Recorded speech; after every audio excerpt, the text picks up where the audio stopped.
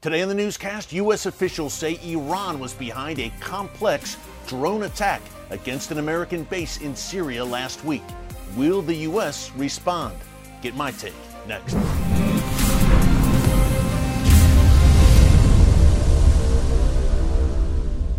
Hey folks, Eric Stakelbeck here. Welcome to the Watchman Newscast. We've got an update on a major story that we first reported here on the newscast last week. A drone attack against a U.S. base in Syria, the Al-Tanf base, which is situated near the Syrian-Jordan border in a very remote desert area.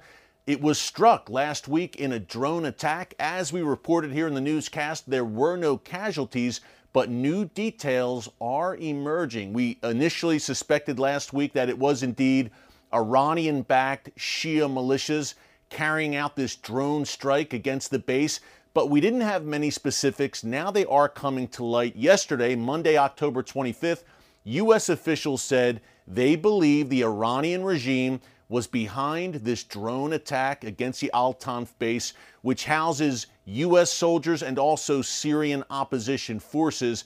Now, U.S. officials believe at least 5 drones packed with explosives were used to attack this base. This is obviously a hallmark of Iranian attacks across the region in recent months that we've talked so much about here on the newscast, that growing Iranian drone arsenal. Well, U.S. officials believe that this wasn't directly Iranian forces launching the drones, but Iran certainly supplying the drones, number one, to proxies and coordinating the attacks. U.S. officials at the Pentagon say this was a complex operation that was carried out last week against the Al-Tanf base. And again, it has all the hallmarks of the Iranian regime. Now, the Iranian regime has not claimed responsibility for this attack against U.S. forces in Syria. No big surprise there. But folks, you do the math and decide if this was an Iranian-engineered attack. Just look at the past few months, and we've shared this many times on the newscast. Look at just this past August when an Israeli-owned cargo ship off the coast of Oman was attacked by explosive-laden drones. 2 people were killed aboard that ship. U.S. and Israeli officials believe that was an Iranian-coordinated attack. And just look at the region. Look at the Houthis in Yemen with their massive drone arsenal. Look at Hamas, Hezbollah, and again, of course, these Shia militias in Iraq consistently using, number one, Iranian-supplied drones, and secondly, getting the blueprints from the Iranians and attempting to build drones on their own. What Iran is attempting to do is build a ring of fire in the region surrounding Israel, of course, on all sides, but increasingly the United States in Iraq and Syria, not to mention Saudi Arabia, Iran's other great adversary in the Middle East. In this drone arsenal, this drone army that Iran is building is coming along very swiftly. Israel is looking to bolster its air defenses even more to guard against these Iranian drones.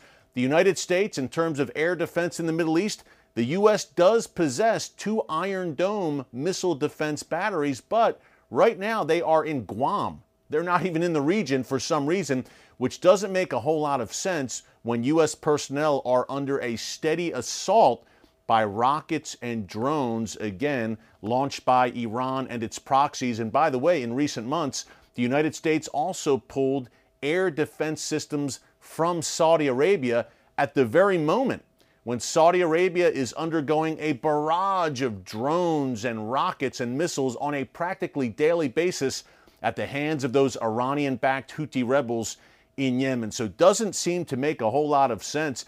Hey, last month, Benny Gantz, the Israeli defense minister, actually pointed out a base in Iran where Iran is training its proxies in the finer arts of drone warfare. So this is a serious and growing threat that is, in a way, changing the shape of warfare in the region. The big question now, in the wake of the attack on the Al-Tanf base in Syria, will the United States respond? Now, think back to February 2021 and late June 2021. In those 2 instances, the United States launched airstrikes against these Iranian-backed militias along the Iraq-Syria border. That was in the wake of attacks, drone and rocket attacks against U.S. facilities and personnel in Iraq. So the Biden administration, in those 2 instances, did respond. No word yet, obviously, on whether the U.S. will strike back in the wake of this latest attack, which again, folks, the Pentagon is saying it, and on the surface, it's pretty clear this was a pretty complex attack. At least 5 drones packed with explosives. This is a serious incident, to say the least. You would think the U.S. would feel compelled to respond in some way against the Iranian regime, or more likely against its proxies there in the Iraq-Syria region. But the past strikes by the Biden administration have had little to no effect, obviously, because Iran continues to push ahead and target the United States and its interest in the region. A few thoughts on why Iran is doing what it's doing here and why they carried out this latest attack in Syria. Number one, clearly the Iranian regime would love to hasten the U.S. exit from the region, out of Iraq, out of Syria. Again, in Syria right now, some 900 U.S. troops, a good number of them usually stationed at that Al-Tanf base, and about 2,500 troops in neighboring Iraq. Following the Afghanistan model, the Iranian regime would love nothing better than to help push the U.S. out the door and give the impression to the world that the U.S. is retreating from the region under an Iranian barrage of rocket and drone fire. That's the first goal here.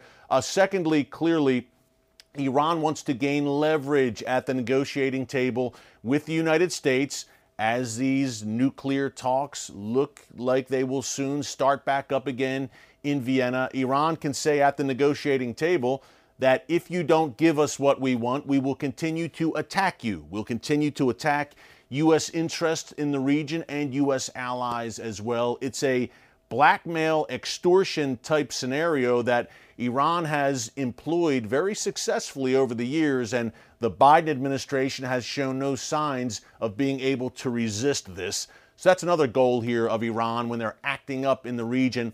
And lastly, this is an Iranian message to Israel.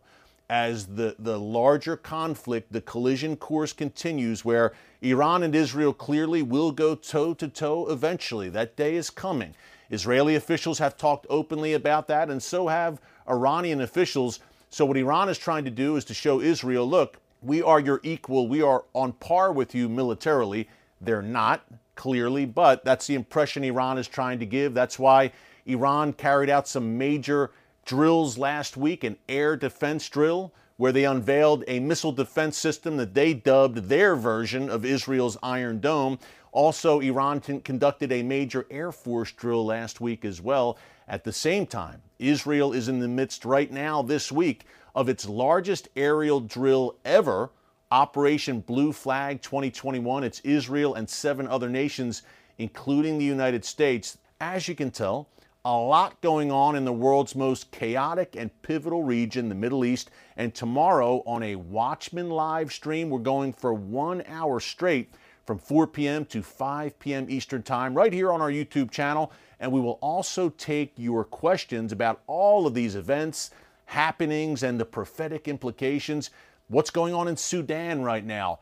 Erdogan in Turkey making major moves against the West this week. Russia, and of course, Iran, Israel. We'll talk about all of that tomorrow for 1 solid hour, including your questions on a Watchman live stream. Tune in here. Join us 4 p.m. Eastern Time tomorrow. That's Thursday, October 27th. Until then, thanks for joining us today. God bless you. And remember, never hold your peace.